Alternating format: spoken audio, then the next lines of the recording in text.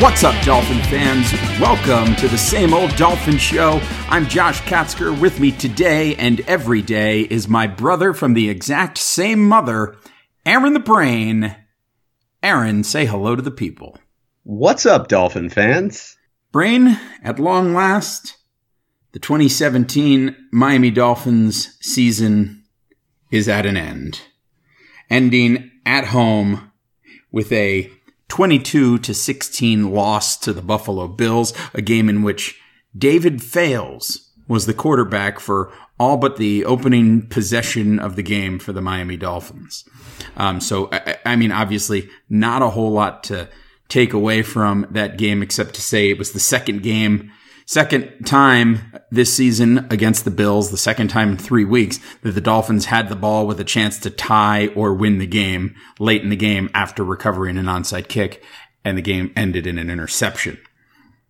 But, I mean, really, it was kind of, I don't know, I thought it was a pretty appropriate way to wrap up the season with the defense sort of being underwhelming, a lot of boneheaded penalties, and an absolute mental blow up on the field that saw Jarvis Landry and Kenyon Drake ejected from the game. It was a thrilling conclusion to the season, a season that saw the Dolphins finish at 6-10, third place in the AFC East. And I mean, a season that I have to say was disappointing, even after knowing that we were coming into the season with Jay Cutler as your starting quarterback. I think it's still a disappointing end to the season because I thought we were hopeful that things were going to go a little bit better with Cutler as the quarterback. I don't know that either of us had incredibly high expectations for Jay Cutler, but we thought that he'd at the very least be a good game manager and keep the Dolphins competing. But what we discovered throughout the course of the season was that the Dolphins are not a team that is particularly deep, so they are not a team that can deal with a whole lot of injuries, and that they were not nearly as complete of a team as we maybe thought that they could have been at the beginning of the season. Brain, initial thoughts on the season as a whole. Before we talk about where we go from here, just give me your initial takeaways at the end of a 6-10 Miami Dolphins season. I mean, the initial takeaway is really, I mean, is there really any other way to say it than this is the same old Dolphins team? It's an 8-8 team. We knew going into the year that this was a mediocre team and that they were going to be one of, every year I like to say that there is about 6 really, really good teams, 6 really, really bad teams, and then 20 teams that are in the middle. That those 20 teams could go anywhere from 6-10 to 10-6. And some of them are going to sneak into the playoffs, and some of them are going to have a few bounces go against them, and they'll end up being 6-10 and looking like a bad team. And I think that's what the Dolphins were. That was my initial takeaway. When you really kind of delve into the numbers, though, you kind of wonder, was this an 8-8 team that fell short and went 6-10, or was this a 4-12 team that found a way to win a couple of games that ended up getting to 6-10 in spite of the lack of talent? I'll tell you what. I would say that the latter is probably the case, because when you look at the numbers and you look at the individual performances in a lot of these games, it's kind of surprising that they won as many games as they did. Remember how surprised we were when this team was 4-2. That the team had actually managed to win 4 games. Those victories over the Tennessee Titans with who was their quarterback? Ryan Mallett? No, it was no. They had Matt Castle. think it was Matt Castle. Yeah, I think it was Matt Castle. Against the Matt Castle-led Tennessee Titans team, the Dolphins struggled to a 16-10 victory. An impressive fourth quarter comeback allowed them to beat the Atlanta Falcons, and then they had another big comeback against the Jets. Their opening week victory over the Chargers was, they were a missed field goal away from losing that game. Right. And then they lost, 5 in a row? And then they went on to lose 5 in a row before an emphatic win over the Broncos that really wasn't as emphatic as the 35-9 scoreline would lead you to believe. It was just, they were playing against the Broncos team that was just completely ineffective on offense. So they were able to win that game fairly easily. And then they had what was easily their best performance of the season on December 11th against the Patriots, a game that they still managed to hold on to win 27-20. That was, I think, easily the Dolphins' highlight of the season, at least as far as an all-around game goes. But yeah, I think I would say that this team is much closer to being a 4-12 team, at least based on the eye test this season. I think this team was closer to being 4-12 than they were to being 8-8. Yeah, I mean, look, you could go forever and talk about what ifs and talk about, are they a 4-12, 6-10, 8-8? The fact is that it's all the same. Is what it comes down to. Is that this was a mediocre team. And that's the biggest takeaway, is that, look, they had a lot of adversity coming into the season, coming out of training camp, obviously losing Tannehill, losing their starting middle linebacker, losing, a corner in Tony Lippett that was going to be, if not a starter, a very regular part of their rotation. You cut a guy in Byron Maxwell, who came into the year as a starting corner. These are guys that were supposed to play key roles on this team, who either did not play it down or were not on the team basically a month into the season. You also had, the Lawrence Timmons thing at the beginning of the year. Lots of adversity. You had Mike Pouncey, who didn't seem to be healthy until kind of late in the season. He kind of put it together. So you wonder, did they rush a Mike Pouncey back? And, how high a percentage of himself was he through like the first half of the season, and how much of a difference is that? So there were a lot of things working against them. And also a more difficult schedule, because you were playing, because you were a playoff team last year. You weren't a last place team or a third place team playing a third place schedule. You were playing a first place schedule, and not only that, but you were also playing against the NFC South, which turned out to be arguably the best conference in football this year. And granted, the Dolphins still managed to go 2-2, or no, they didn't go 2-2. They managed to beat Atlanta, but then they went on and lost to Tampa Bay, which should have been the only game that the Dolphins won against that division. So, there were some things working against them, so it shouldn't be terribly surprising. To me, though, the biggest takeaway was this was a mediocre team, and we all thought coming into the year, well, I shouldn't say that we all thought. I think the fan base was kind of split as to what did we think Ryan Tannehill was as a starting quarterback. Because we all wanted to see what this team would look like with a different starting quarterback, whether it was Matt Moore or, as it turned out to be, Jay Cutler.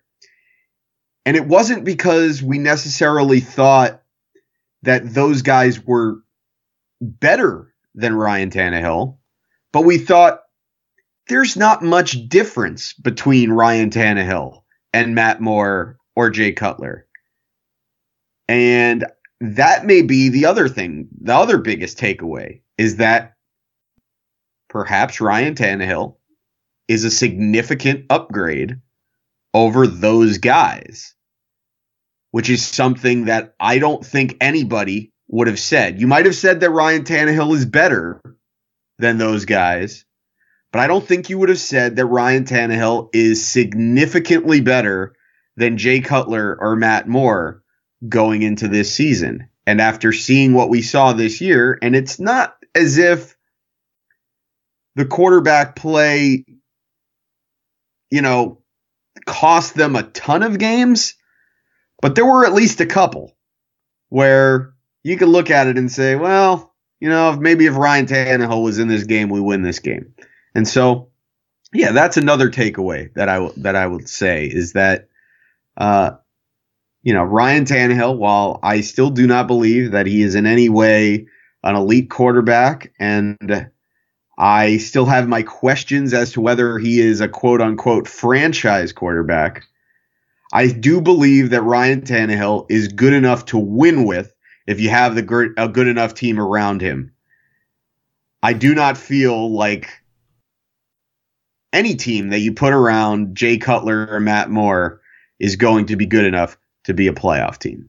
I think that's a fair assessment. I would certainly argue that absolutely Ryan Tannehill is a good enough quarterback to win with if you put a good team around him. I mean, Blake Bortles is playing a home football game as the quarterback for the Jacksonville Jaguars. And I would say that Ryan Tannehill is a better quarterback than Blake Bortles. But, Brain, before we get into conversations about what we're hoping to see in the off season, I think before we put 2017 to bed, we all know it was a very frustrating season. There were a lot of, I was going to say there were a lot of ups and downs, but they were primarily downs this season. And if you followed along this season with us, which we thank you very much for being with us here at the Same Old Dolphin Show in our inaugural season, and following us on Twitter, which you should all be doing at Same Old Dolphins, and at Aaron the Brain, at Amplified to Rock. Before we put the season to bed, I think it's important that we look back and give 3 big positives that you have coming out of the 2017 season. 3 positive things that the Dolphins have, or 3 positive things that came out of the 2017 season. You sort of gave us the one with, realizing that Ryan Tannehill is a significant upgrade over anybody else in the Dolphin system as far as quarterbacks go at the moment. But I don't know that that's necessarily a great positive thing. Well, I mean, I guess it's cool. It means that, maybe Ryan Tannehill's not bad, but if Ryan Tannehill is a significant upgrade over everybody else that you have, then maybe the argument there, you could spin that as a negative and say, well, then you need to draft a quarterback. Yeah, well, I'm sure we're going to be talking about it during the offseason, that Ryan Tannehill is quite frankly still a question mark. Because now he's missed over a year with an injury. It's a question mark. If he can come back from his injury and be the guy that he was in 2016, he's not a question mark, and I think you can feel comfortable paying him forward. But anyway, we'll talk about that more in the offseason. But give me your positive takeaways coming out of the 2017 season. What's number 1? Number 1, it's over. It was a brutal season. It was honestly one of the least enjoyable Dolphin seasons. It really was. It was a chore. I can ever remember. Because they had expectations and they fell so far below the expectations. And for the majority of the season, it was just disappointment and there was very little hope. There have been seasons where the Dolphins have had expectations and have fallen short and have missed the playoffs. But in those seasons, usually those Dolphins teams looked really good until December, and then they let you down at the end. This one kind of let you down out of the gate, yet somehow was still in position, and you kind of knew this team isn't very good, but their record is there. So you were still kind of like, all right, maybe there's time for them to kind of turn it around, and they've gutted out some victories, and then they're going to finish strong, and they'll be a playoff team. But once they lost the 5 in a row, it was just, especially the Tampa Bay game, because they lost to a dreadful team at home. It was just, all right, this season is over. And it was over with a month left to play. And for a season that had expectations, that's really disappointing. And even when they were 4-2, like I said, you didn't even feel good about it when they were 4-2. And if you said going into the season that they were going to start 4-2, you'd have felt pretty good about it. But the way that they got there was just, it was not enjoyable. It was certainly a slog to get through. I will give you that. So that's my number one takeaway, is positive takeaway. It's over. You can put it behind you because, like I said, there was a lot going against them, and it's done. It's over with. In a lot of ways, this season is a throwaway season. You can't throw away everything. But in a lot of ways, it is a throwaway season. You kind of knew that when Ryan Tannehill got hurt. You knew that if they didn't have good quarterback play behind him, now we thought maybe Jay Cutler or maybe Matt Moore was going to give them quality quarterback plays, or at least quarterback play comparable to that of Ryan Tannehill. But once that became evident that wasn't going to happen, at that point, it's a lost season. So it didn't matter if they went 6-10 or 8-8 or 9-7. I guess if they would have found a way to get to the playoffs with this team, that'd have been pretty incredible. But really, it wouldn't have meant anything. So that's my number one positive takeaway: is it's over, and we don't need to sit through any more Dolphins games. Now, a little less tongue in cheek. My next positive takeaway is that I think you saw some growth from some young players that makes you feel like you've got some hope going forward. And those guys in particular, Kenyon Drake and Xavier Howard. If Xavier Howard for about half the season was one of the worst starting cornerbacks in the league. And this was surprising because he had a really good rookie year.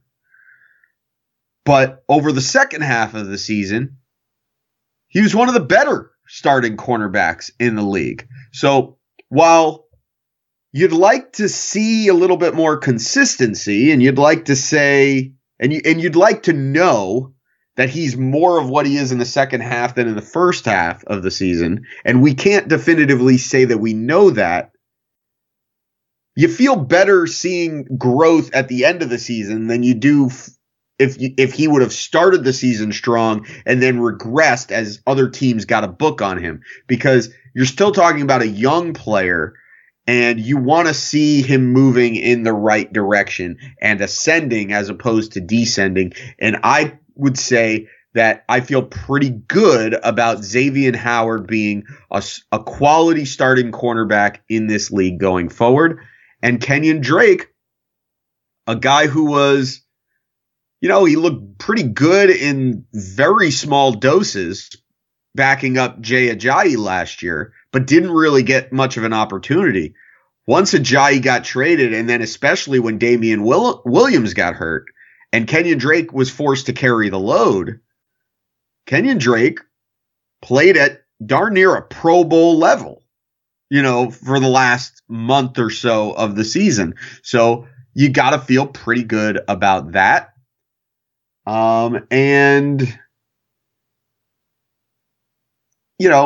I would say that those are the young guys that really stood out. There were some other good young players that, had decent seasons and showed that, maybe they could be nice players. Charles Harris showed some promise as a pass rusher. Devon Godchaux showed some promise as an interior defensive lineman, but these guys didn't really make a huge impact. So I think those guys are still huge question marks. But it's nice to know that you have a couple of young players that really arguably broke through.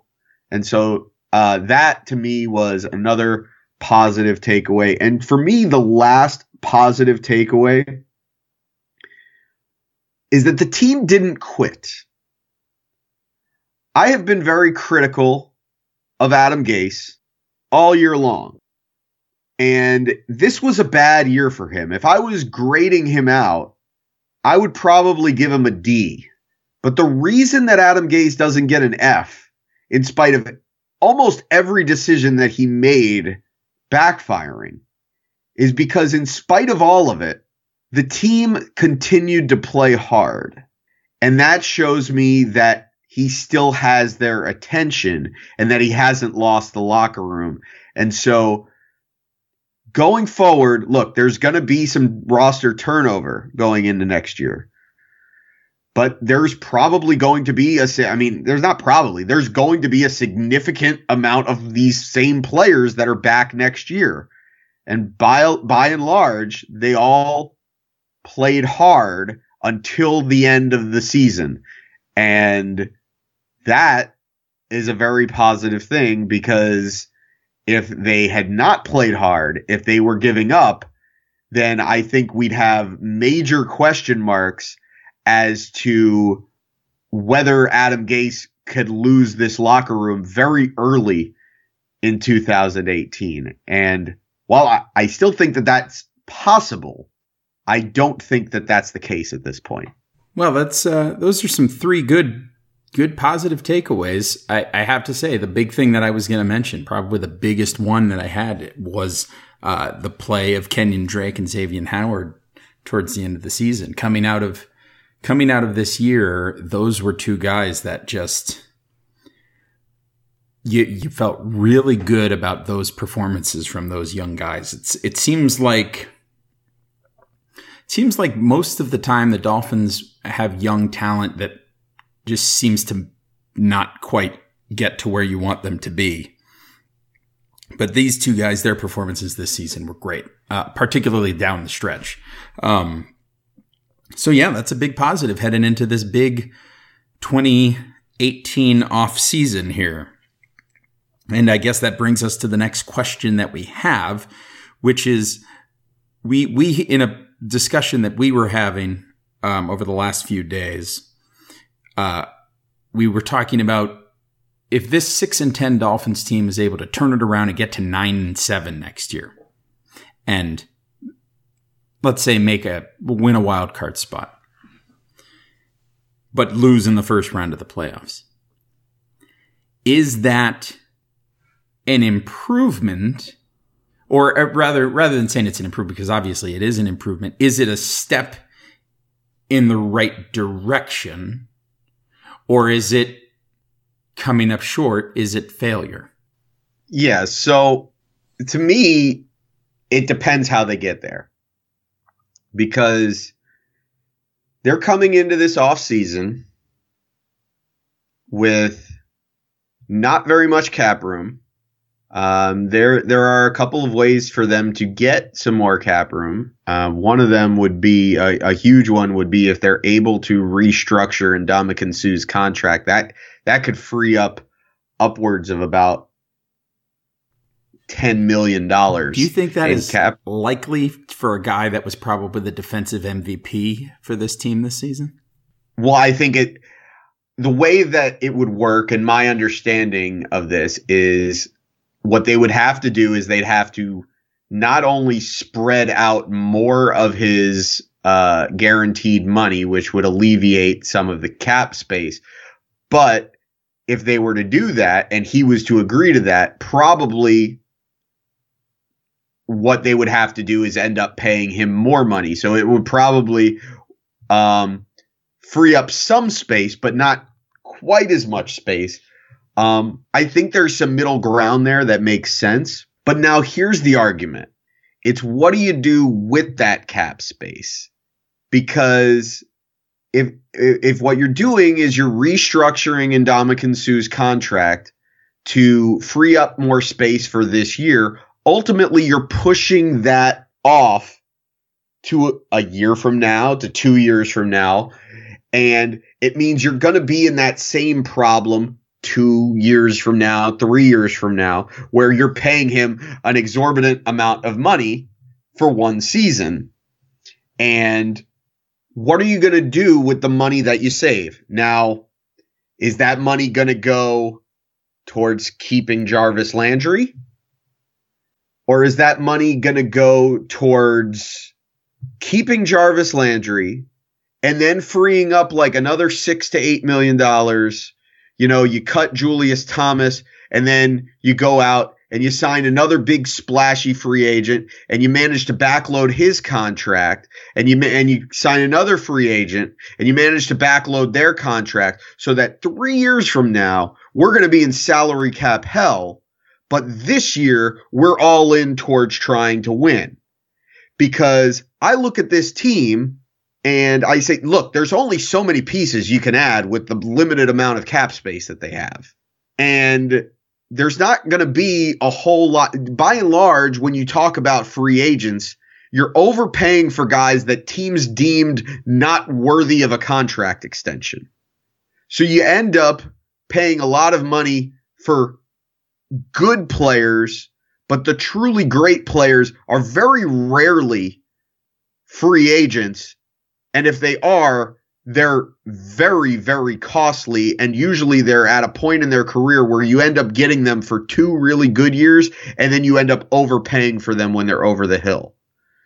And so in order for the if that's their plan, is to go out and try to go all in towards next season, and then they end up going 9-7 or 10-6, and then they make the playoffs and they get beat in the first or second round, and in spite of going 10-6 and making the playoffs, and even if they win a game, still don't look to be appreciably closer to being an actual Super Bowl contender, then no, that is absolutely the worst thing that could happen, because it's fool's gold. It's going to put them in salary cap hell. And it's going to mean that 3 years down the line, they're going to need an absolute gutting of the roster.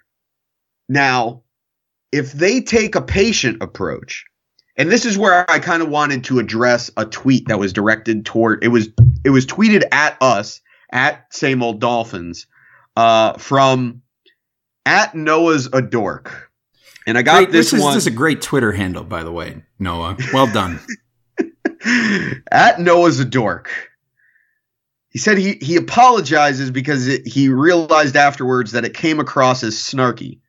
But I'm pretty sure that he's addressing me when he says, "You are big on the quote unquote have a few bad seasons and pick high to make a run in 3 to 4 years. My idea is you tell us which teams did this and are perennially competing for conference championships. Only caveat is they can't have had a coaching change in the middle." Well, I'm not even going to worry about the caveat because I feel like I'm being misrepresented and misunderstood. My point has never been that the Dolphins need to have 3 or 4 bad seasons, collect top 5 draft picks every year in order to rebuild the team. That's not what I'm saying. What I'm saying is they need to have some perspective when they go into the off season that there is a difference between trying to win without mortgaging the future and going all in without regard for what happens 2 or 3 years down the line. this team has had a pattern for really since Dave Wannstedt was here with Rick Spielman of thinking that they are right on the precipice of winning a Super Bowl and going out and making splashy free agent moves, trading away draft picks for high-priced players, trading up in the draft multiple times instead of acquiring more picks, and consistently trying to chase the playoffs even while knowing that they're not close to winning a Super Bowl.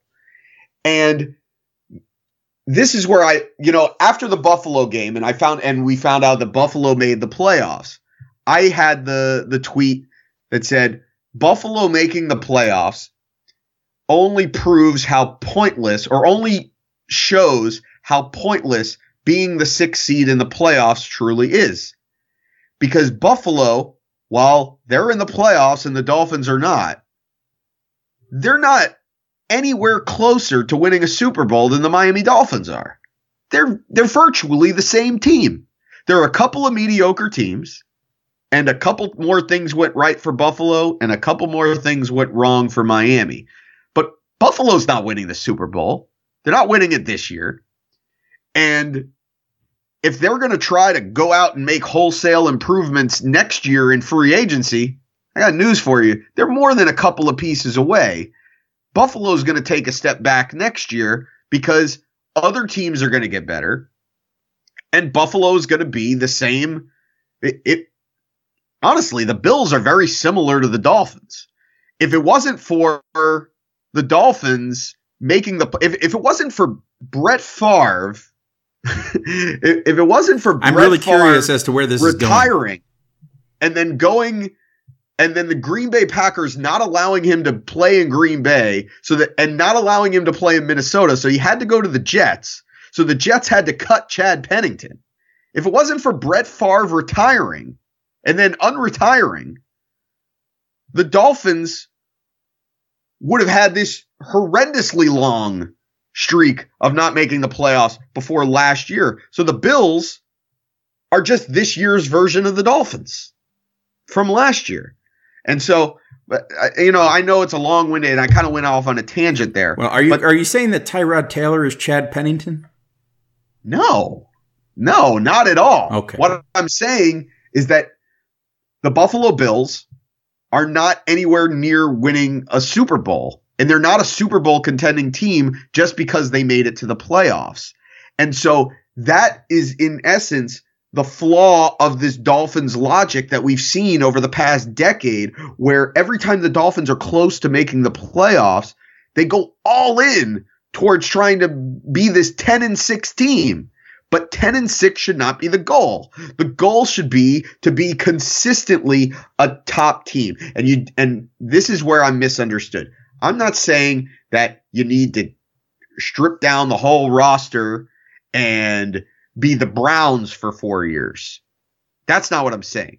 What I'm saying is you need to be patient in the approach, and you need to build it the right way. And you need to use your draft picks, acquire picks, be smart, look at players. People are going to hate this, but I've been saying for a couple of years, and, it's amazing that Cameron Wake is still playing at the level that he is. At some point, Cameron Wake is not going to be amazing. And honestly, he started to decline this year. I mean, he's still very good, but he's not the Cameron Wake that he was 3 years ago. And next year, he's not going to somehow get better as he gets older. And so you have to look at players like that right now are impact players for this team. But realistically, if we're not winning the Super Bowl this next year, and we're probably not winning it the year after, what kind of player is Cam Wake 2-3 years down the line? He's going to be almost 40.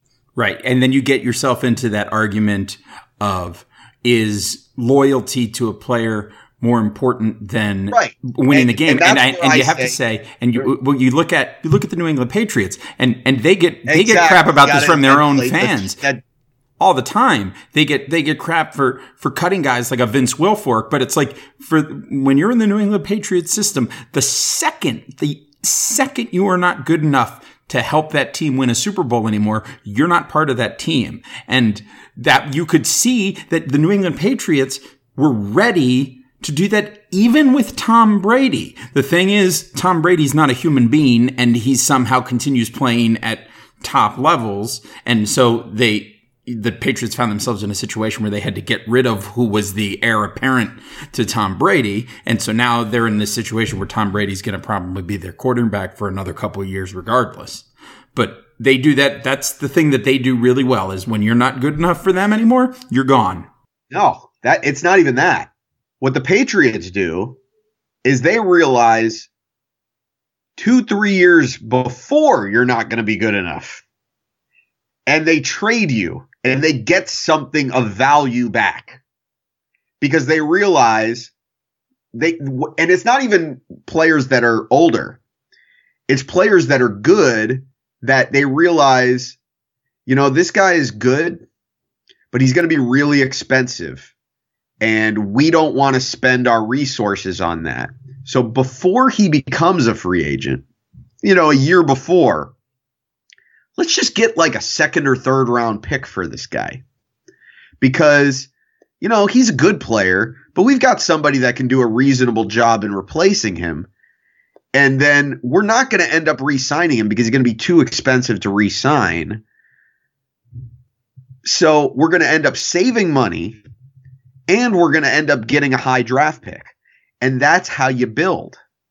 Because you have foresight. You don't go in every year and say, okay, who are the guys that we got to keep this year?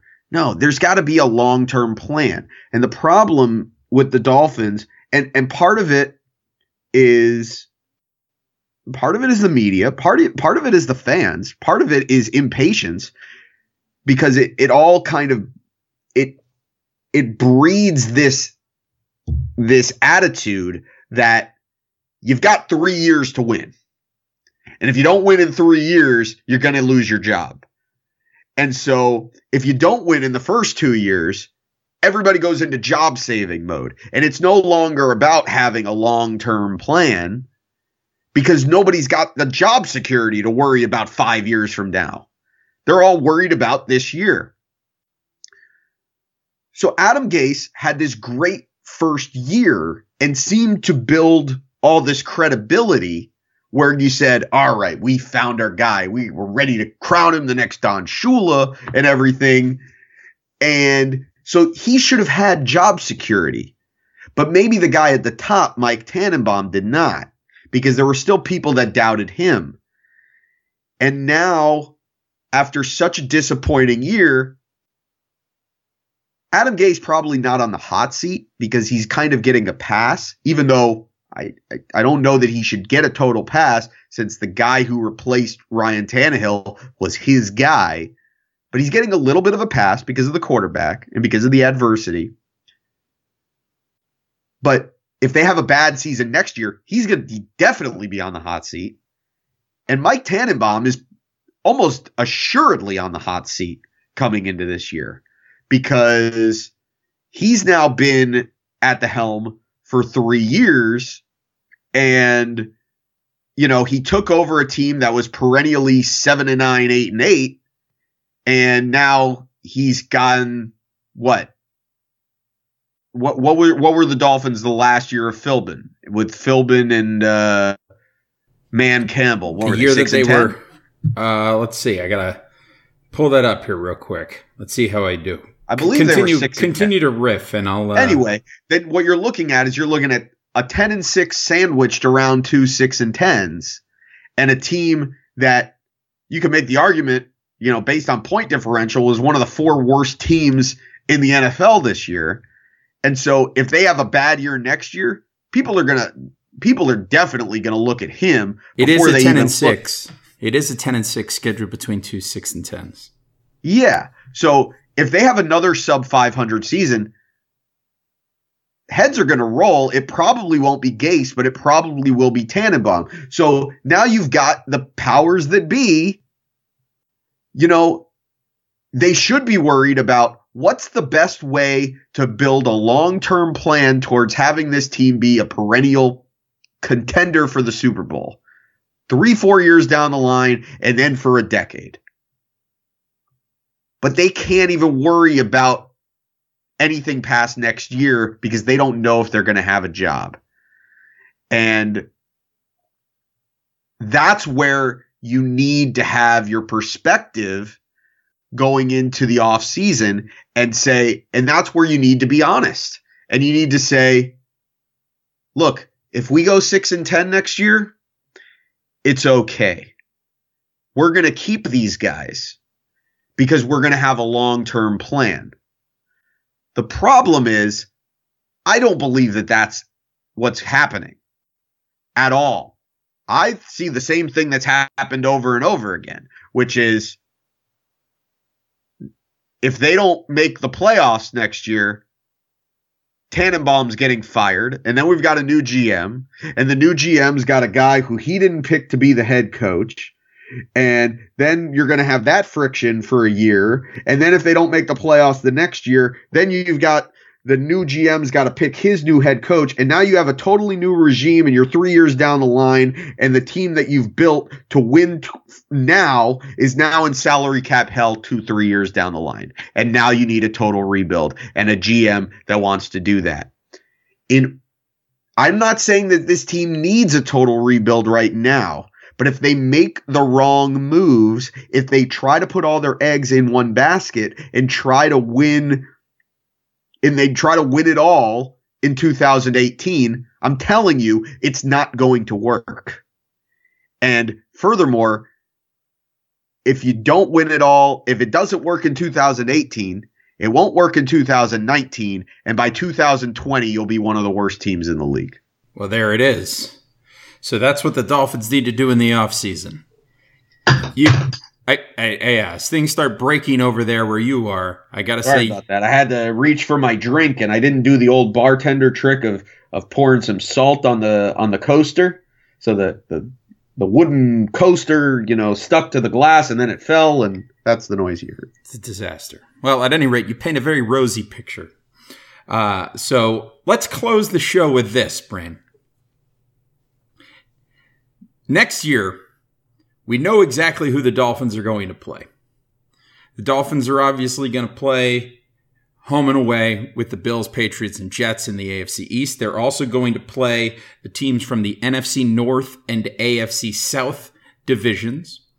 And they're also going to be playing the teams that finished third in the other two divisions in the AFC, those being the Oakland Raiders and Cincinnati Bengals. So, Brain, this is who the Dolphins are going to play next year. Obviously, 6 games against the Bills, Patriots, Jets. They'll play home against Detroit and Chicago. Also, Jacksonville and Tennessee and Oakland coming to Miami. And away games, the Dolphins will be traveling to Green Bay, to Minnesota, to Houston, to Indianapolis, and to Cincinnati. So, before the offseason even happens, give us your prediction for 2018. This is such a ridiculous exercise. Do it. You realize that, right? Of course it's a ridiculous exercise, but I mean, why this not is have a little ridiculous fun? exercise when you do it in the preseason. But to do it before this season even ends, that's truly remarkably ridiculous. This is an opportunity to just let it all hang out. Okay. And, so here we just go. See what happens. All right. We managed to beat the Patriots every other year, while in the years between we get swept. So we're going to lose twice to New England next year. I think in the other 4 games between the Jets and the Bills, I think we'll split. So now we're 2-4. The remaining AFC games, you've got what division? The AFC South? Yeah, you've got the AFC South. So Jacksonville, Tennessee, Houston, and Indianapolis. Who do we get at home? We get Jacksonville and Tennessee at home. I'll say we beat Tennessee at home. We lose to Jacksonville. Indy is interesting because you got to see what happens with Andrew Luck, but I say we beat Indy in Indy. And then who am I? Oh, and in Houston? No, Houston's going to be good next year. We're going to lose to Houston. Good. Yeah. Yeah, we're going to lose in Houston. Deshaun Watson's going to be a force to be reckoned with next season. Yeah, and they had so many injuries this year. So now that puts us at 4-6. You've got a home game against Oakland. I'm going to say that we'll win that. That's John Gruden's Oakland Raiders. Yeah. Yeah. I mean, I don't know that. I mean, I guess we'll see what kind of magic he can work with that offense. But I don't think it matters what. I mean, that offense is pretty good. It's the defense that's if his track record means anything, they're going to go to the Super Bowl and lose the year after he leaves. Oh, well, yeah. But then wherever he leaves, he's going to end up beating them in the Super Bowl. Yeah, it's going to be fantastic. Okay, so they get Oakland at home. They get who else at home? Detroit and Chicago. No, I mean I'm in the. They get somebody from the Bengals. They go at Cincinnati. At Cincinnati. Yeah, I'll say we lose that. So now we're at 5-7, and then we play the NFC North. We go to Minnesota and Green Bay. Yep. Those are losses. That's 5-9. And then we get home against Detroit and Chicago. Correct. 7-9. There it is.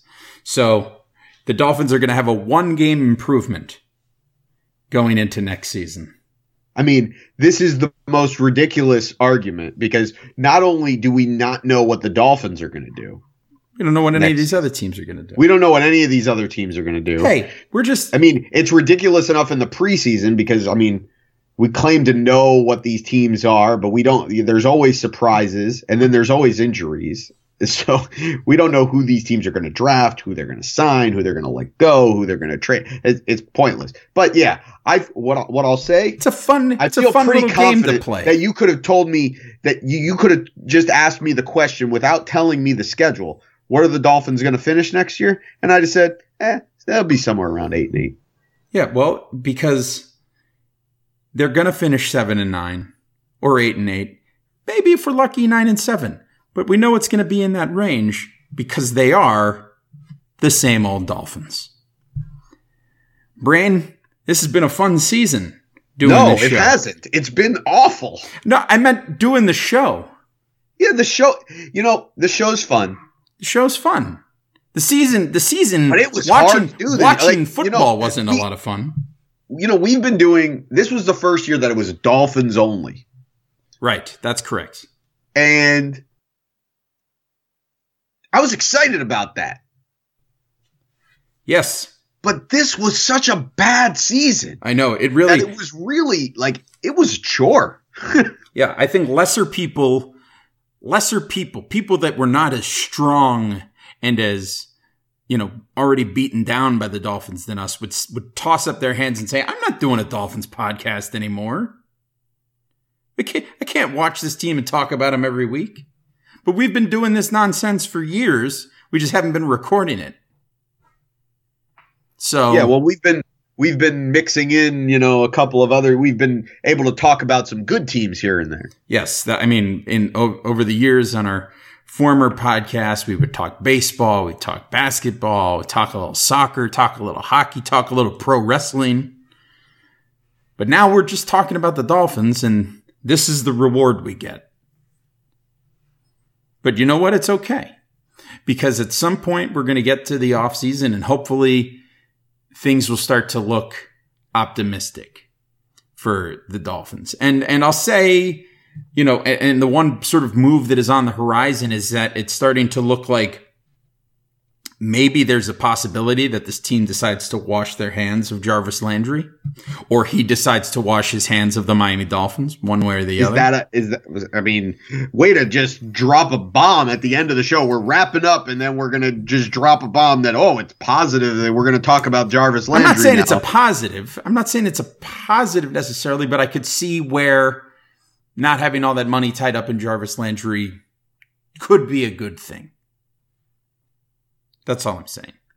But so I think that's probably one of the things that's going to be one of the balls that's going to drop soon. So, all right. Well, I mean, look, I know it's the end of the season and we're wrapping up and we're saying this is the end of the show, but you bring this up now. And this is something that, honestly, I wanted to talk about, but we got sidetracked as happens so often. But look, it's our last show. So, something comes up.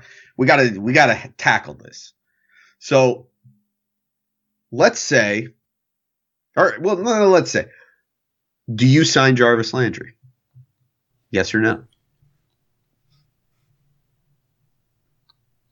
Yes. Okay. And let's say he wants $15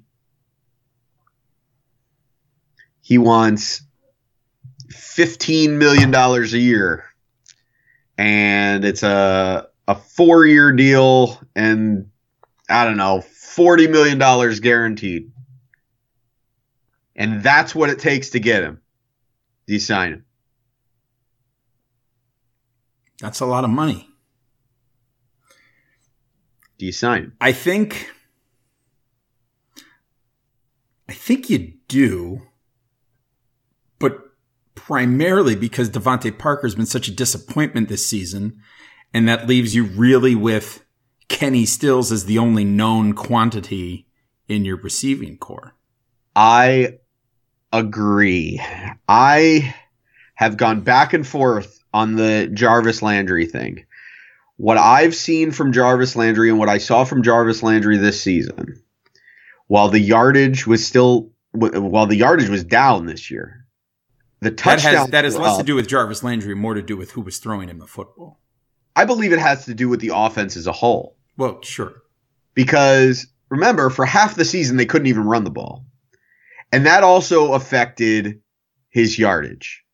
It affected his yardage because he basically became the running game for the first half of the season. And part of that maybe is flawed in the game plan. That's something that changed somewhere over the course of the year, especially after the Jay Ajayi trade, when the running backs became more of a threat as pass catchers out of the backfield. There was no longer as much of a focal point of Jarvis Landry with the wide receiver bubble screen. You started to see Landry do a little bit more work in the intermediate routes and even a couple of downfield routes.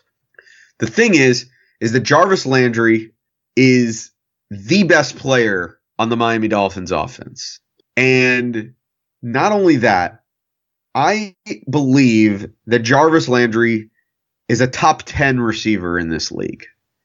And while strictly going on the numbers might not prove that argument very well, it would probably be a losing argument for me to say that Jarvis Landry is a top 10 receiver in the league when you look at the numbers. I believe that if you put him in a competent offense with a really good quarterback, I believe the numbers will follow. And he is young. He is just entering the prime of his career. He is not just the most talented player on the offense, but he's also the emotional leader. Now, we've heard some questions come out. Adam Gase in his postseason press conference made some veiled remarks about the lack of leadership on the team. And there were some rumblings over the course of the year, around the same time that the Jay Ajayi trade happened, that, Jarvis Landry was one of the guys that was being questioned by Adam Gase.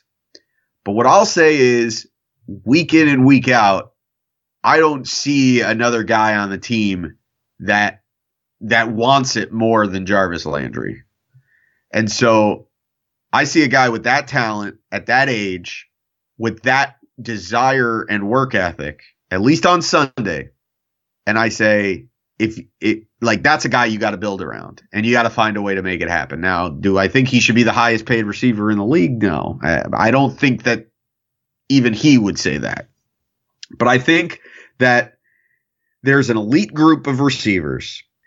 Your Antonio Browns, and honestly, Antonio Brown is an amazing receiver. But I don't know that Antonio Brown is head and shoulders above Jarvis Landry, because I think if you put Jarvis Landry on the Pittsburgh Steelers with Ben Roethlisberger, he could probably put up similar numbers. But I digress. We'll say that Antonio Brown is, the gold standard.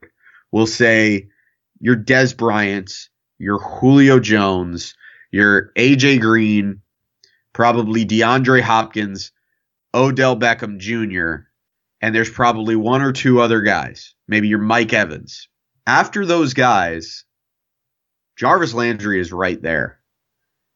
So to me, you're talking about unquestionably a top 10 receiver in this league and the best slot receiver in the league, bar none. He plays his role in his position as well as anybody else in the league. You just got to find a way to make it happen. You got to find a way to make that work. And this is a guy that needs to be built around and not jettisoned, because if you're trying to win in the next 3 to 4 years, I just don't see how you're going to do it without having an elite quarterback, without having an elite receiver.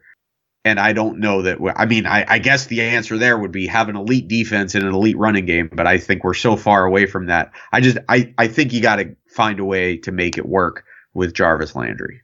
There it is. I think that's going to wrap us up for the 2017 season. Unless you drop another bomb on us. I don't know that I've got any other bombs to drop at the moment, but I think so. As we head into the offseason, obviously the show is going to go on a little bit of a hiatus here. I think we'll probably come back as we get a little bit closer to draft time. I'm not a big draft guy, but I think it's going to be an interesting time for the Dolphins and an opportunity for them to make some moves granted, as the picking 11th in the draft is not as good as I think maybe we would have been hoping or we would have thought was possible at some point earlier this season, but it looks like the Dolphins are going to have the opportunity to do some good in this draft. And I think there's going to be a lot of intrigue around the kind of picks that the Dolphins are going to make.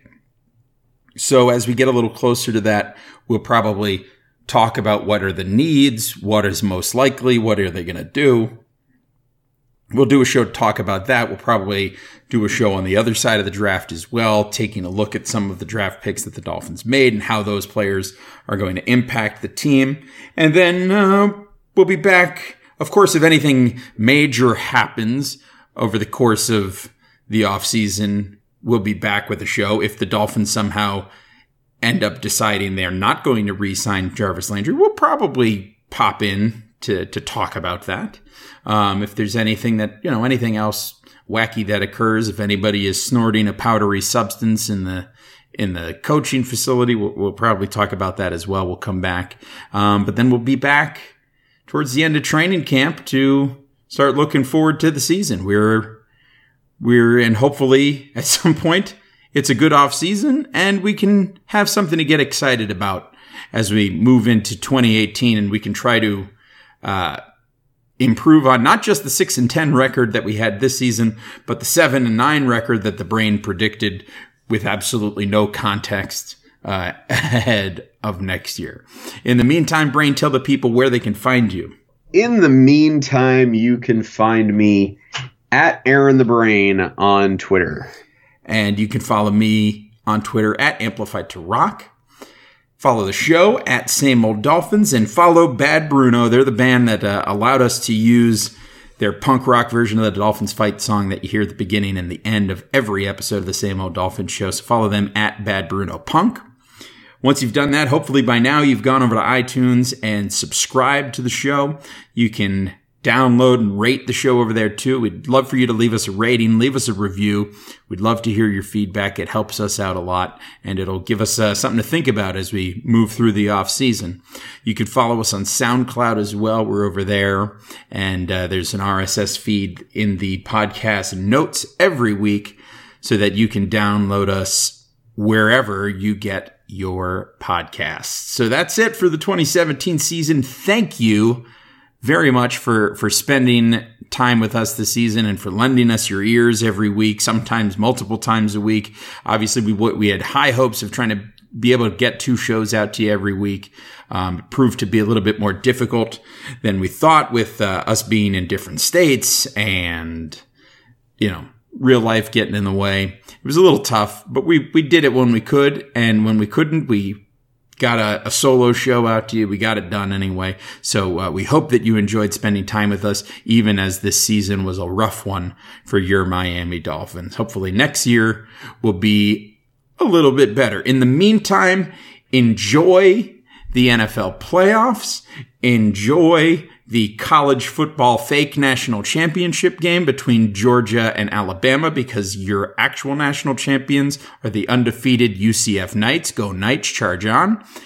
And we hope you enjoy the Winter Olympics coming up. What all kinds of great things going on between now and the next time the Dolphins play meaningful football. So we hope that you'll enjoy all of those things, and then join us right back here on the Same Old Dolphins show when we come back next season. For Aaron the Brain, this is Amplified to Rock. This is Josh. We'll talk to you again next time. Bye-bye, everybody. Go Dolphins!